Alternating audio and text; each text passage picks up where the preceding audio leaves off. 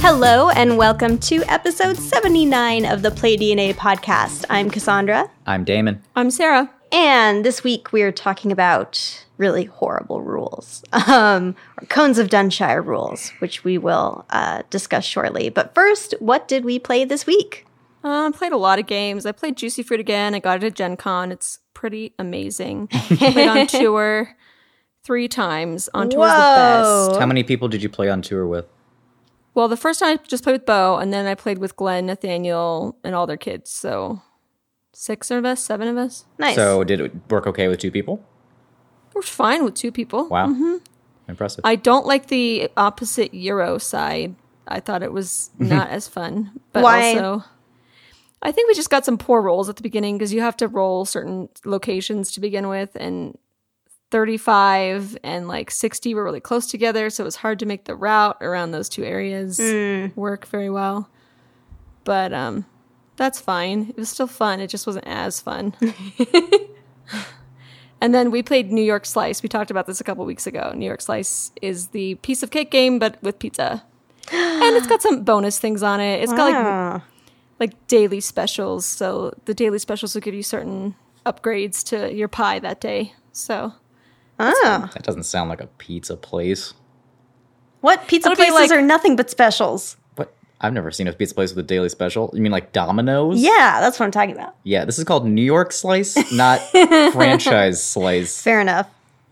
and then I went to an escape the room game with my friend Kelly. It was really fun. Oh, cool. It was called Puzzle Effect Denver, and we played a scenario called The Real, which is in a movie theater, and it was so fun. Highly recommend that one. Did it actually look like a movie theater? Like, how was the production design? You went in and you sat in movie theater seats, and then the movie started playing, and then you had to look around the movie theater for clues. It was really cool. Oh, cool. So, yeah. Sounds fun. Yeah. Well, we only played 2 games this week. One was Damon's game Wormwood, which hardly counts, but I mean, it's still a game. We played all the time. And we also played Bandu, our go-to dexterity game.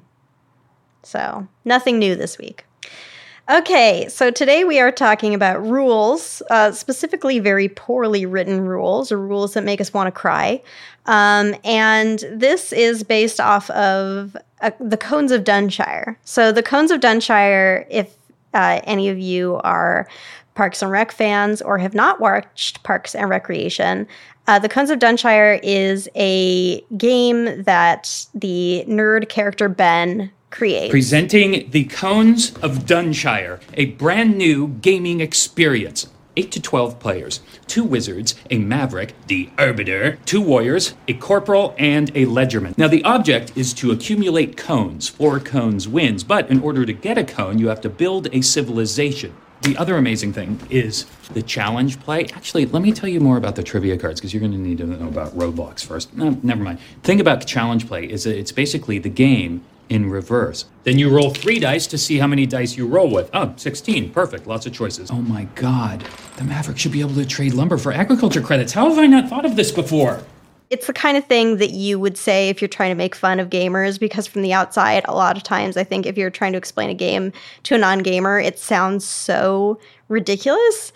But the especially funny thing about Cones of Dunshire is that it is exaggerated, but it's not even that exaggerated, like compared to some of the games that are out there. Like, games get so crazy. So these are Cones of Dunshire passages in rule books that just are hilarious or horrible or make you want to cry. And this is a perfect time to talk about it because we just played Oath. And oh my good lord, Oath is like one of the most Cones of Dunshire games I have ever played. It's ridiculous. It's the worst game. Yeah, it's not great. I don't know if it's the worst game, because I really don't know if we were playing... I don't know. Well, yeah, so we actually didn't read the rules when we learned to play. We learned from a person who was excited about it and taught us. So I did go and read the rule book, or I skimmed it. It's a 32-page rule book, and they tried really, really hard to make it simple. Like, there are a lot of little scenarios inside of the rule book. As far as rule books go, I think they actually wrote it quite thoroughly and well. There are even sections that are like, The red player does this on his turn. Why does he do that? Why wouldn't he take this action? Or like, why would you take this action? It tries to be very specific about why you would do certain things. But the reason they have to be so specific is because it's so hard to understand and makes no sense. So my favorite passage from Oath, the Oath rulebook, it just makes me want to cry. So this is what it says. The Grand Scepter's holder may exile a citizen by giving them 5 favor. They give 1 less favor if they are the Oath Keeper or have the people's favor, or 2 less if both. They give 1 more favor if the citizen is the Oath Keeper or has the people's favor, or 2 more if both. The total range is 3 to 7 favor. A citizen may exile themselves by giving favor to the Grand Scepter's holder equal to the citizen's total number of secrets plus the number of warbands on the citizen's board. However, a citizen cannot exile themselves while they hold the Grand Scepter. Good Lord. It's so horrible.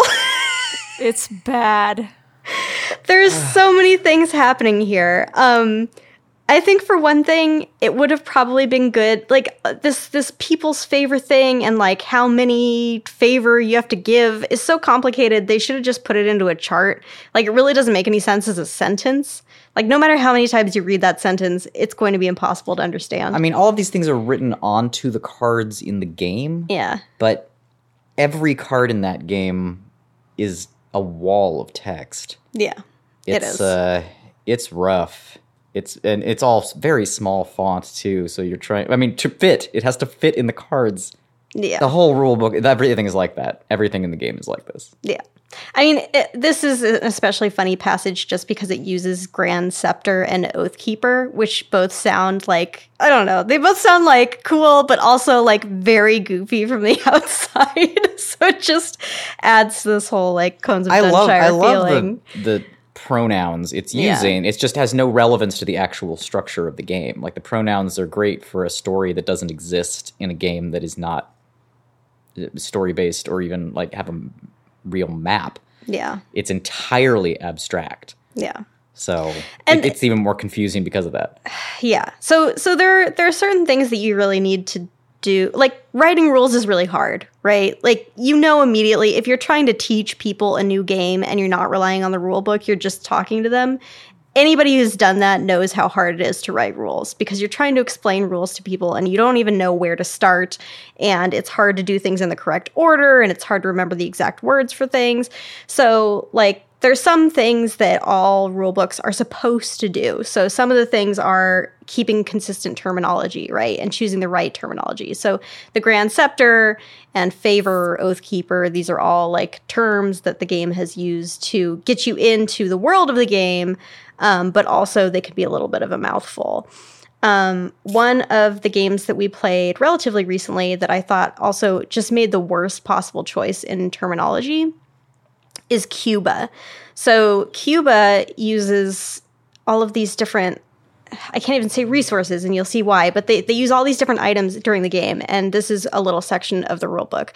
It says, note, during the game, it is important to differentiate between resources, products, and goods. There are 3 kinds of resources, 3 sorts of products, and 2 kinds of goods. The trading ships transport products as well as goods. Both of these together are called merchandise. Resources are not shipped.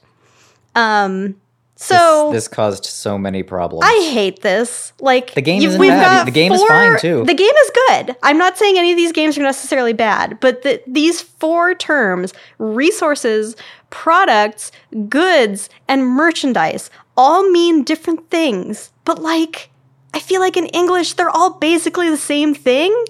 So it was horrible. Super confusing. It was horrible. This is an example of like, they did keep consistent terminology, but I just felt like the choices of word were just the worst. I feel like a lot of these situations are problems in that like board game developers and video game developers have sort of split into 2 completely different factions, and so they don't tend to learn from each other. Like in video games, this was solved quite a long time ago, and they started calling things input goods, output goods, things like that. Like they sound bland, but they're really easy to understand, and they don't overlap with other colloquial English terms. Right. So as a result, once you learn them, you're done learning, and you don't have to keep referring to the rule book over and over and over again to translate everything you're doing. Right. And a lot of things are like this, like lots of strategy games that have been solved in video game form, like don't translate over to board games. And there are some things in board games that work the other direction, but like tutorial systems have to be good in video games or they simply don't sell. Yeah. Whereas with board games, a lot of times those tutorial systems just don't happen in the rules. My biggest problem with some of these rule books is that they don't tell you what the win conditions are until like the end of the rule book. Yeah, that's They don't tell you like common. what they tell you the actions you can take, but not what you're supposed to be doing. So some of these things, especially this Cuba thing, like in out of context sounds nightmarish. The game is not that difficult, and each of these No. systems is not that hard. But it was really hard to describe them. Yeah. I was just going to mention a game that I hate for this reason. Yeah. The game, it was actually featured at Gen Con, and I was like, why are people buying this game? But it's Holy Festival of Colors. I sold this, I played it once, and I sold it like immediately after I got it because it was horrible.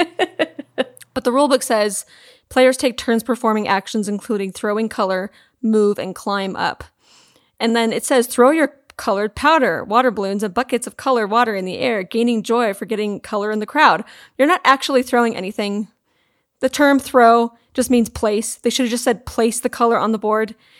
It makes it seem like the entire time you're reading it, it's a dexterity game and it doesn't make any sense. You're like, how am I throwing this onto the board when you're not throwing anything?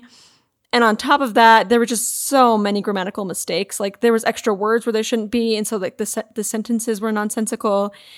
No one read through that rulebook. No one. I'm convinced like there were so many grammatical errors that I found just by myself that I'm convinced no one read it or proofread it. So I looked through the rulebook when I played 2 weeks ago, and as I wanted to see what you were saying. I didn't see a lot of the problems, although I didn't read like super detailed.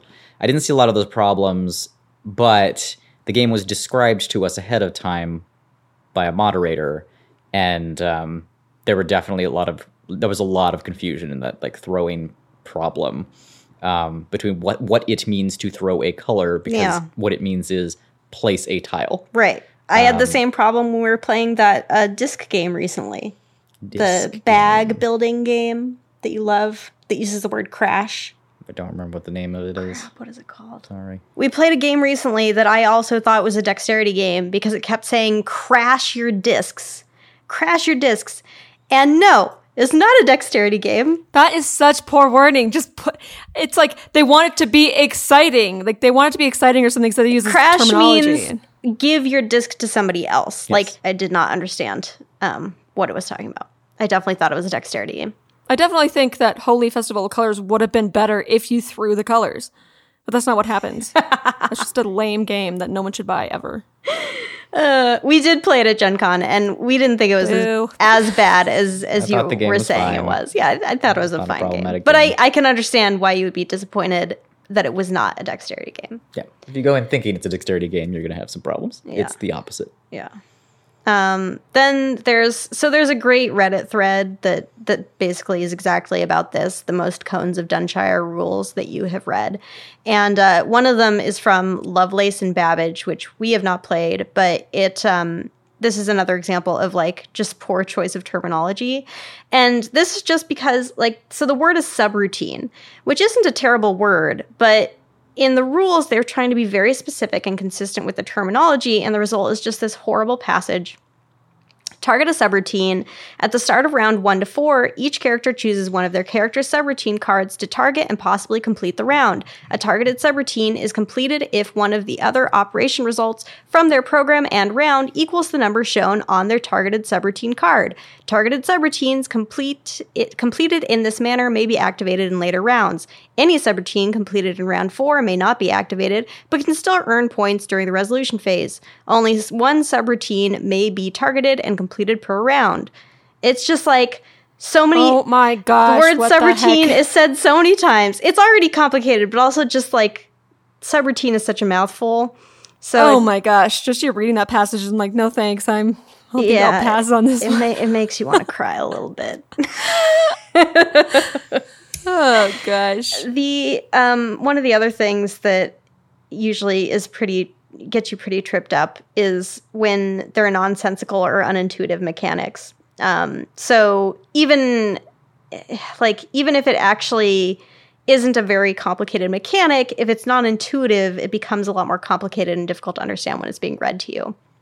So there are two great examples that I saw in that Reddit thread that I was just referring to. One is for Food Chain Magnet, and this is a little passage from the rulebook. It says, houses without a garden will never desire sushi. Sushi cannot be used as a substitute for coffee.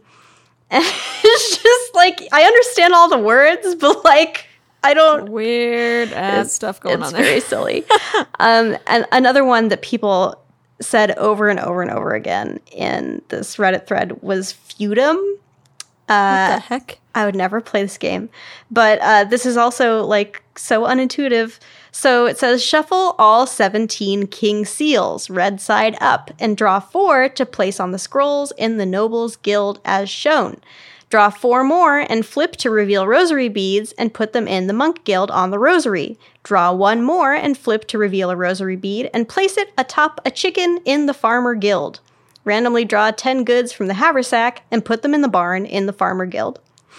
A lot of people thought that the tutorial video for Feudum was some kind of satire.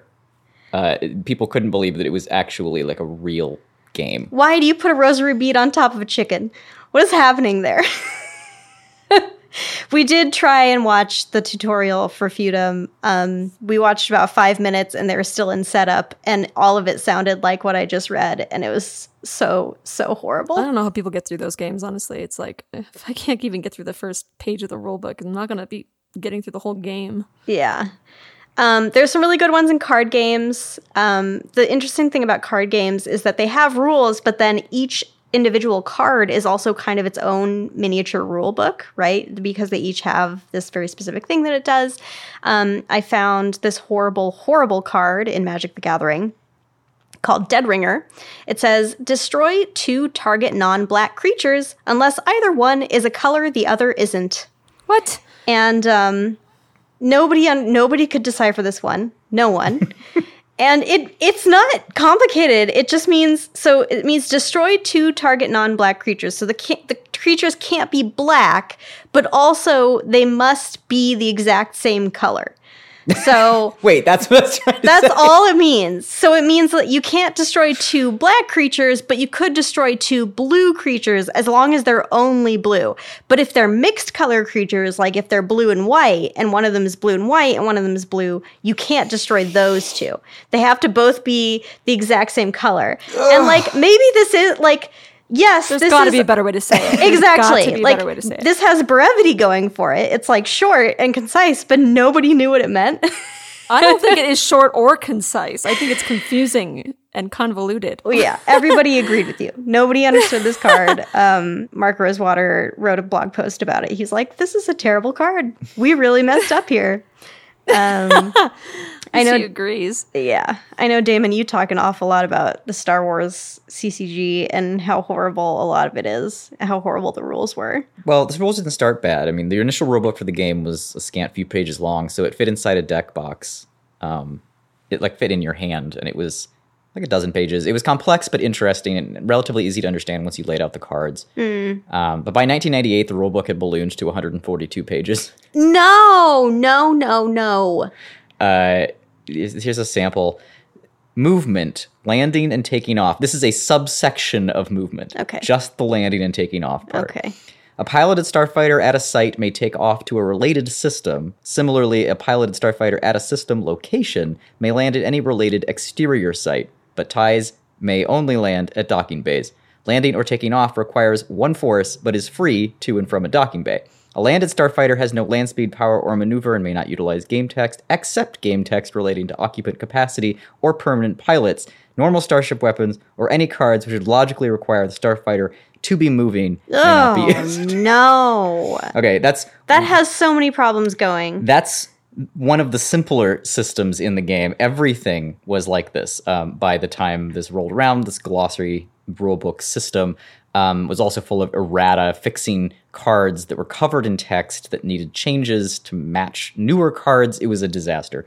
The rulebook included rules for Sabak, a separate game that you play on the side of the first game. So there's a rulebook for the game. That is actually in the Cones of Dunshire explanation. Right, and then there's a second game inside the game. Each player draws the top 2 cards from their reserve deck.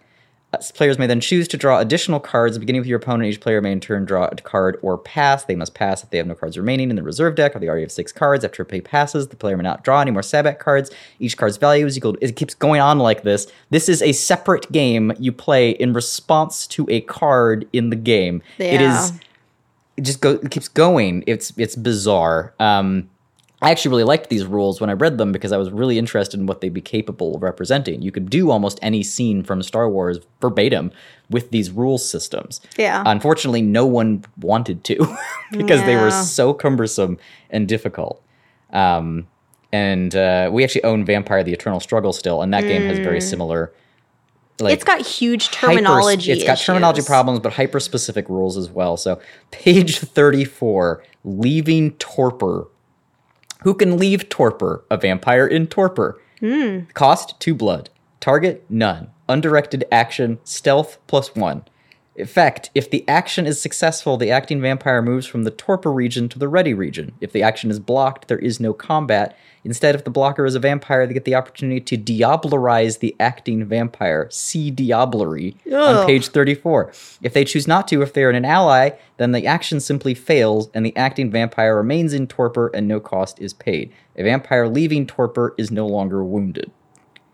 Yeah, it's Okay, horrible. this It is... just seems like they just made something so nonsensical up and just, let's just put this in the rulebook like this because it's going to confuse every single person who reads it. So it's supposed to match this system that was designed long ago about Vampire the Masquerade, which is that vampires are immortal creatures, right? And so you can't kill them. Right. You can torpor them. You put them to sleep. And then when asleep, another vampire can drink their blood to murder them. So that's the system that it's trying to describe. But that's so unintuitive to the human brain that trying to explain it in a game, even in the simplest sense, and this is not actually nearly as complicated as it tries to describe it, is extraordinarily difficult. It took us over a year to figure out how to do this. And it's just like a simple 3-step process. It's not actually that difficult. It's just that there is no natural analog for this problem. Yeah.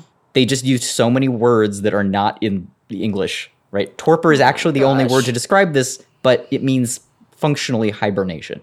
Diablery, it just keeps going on about diablery. Who can diablerize? Any vampire. Default target, the vampire in Torpor. It explains, like it's trying to explain this in like a fixed set of this, then that, then that, then that. Yeah. Which would be easy if the words were some kind of word that you understand. And I think there's a right way to do this kind of like flavor terminology. I'm not against all flavor terminology. I don't even think torpor is necessarily a problem. It's just when you have so many of these words that no one has ever heard or they're not familiar with, they don't know what they mean, and they're just piled on top of difficult rules. I don't know. It gets horrible. You know, it's not natural language. Yeah. And that's definitely an issue. Dwellings of Eldervale has this problem. We talked about that a couple times ago. We sold the game. I don't think I could explain it to somebody else.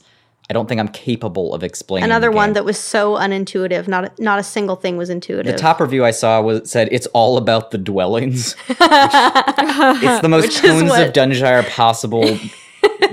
Dwellings of Eldervale, Cones of Dunshire. These are the same game. Here's the beginning of Dwellings of Eldervale.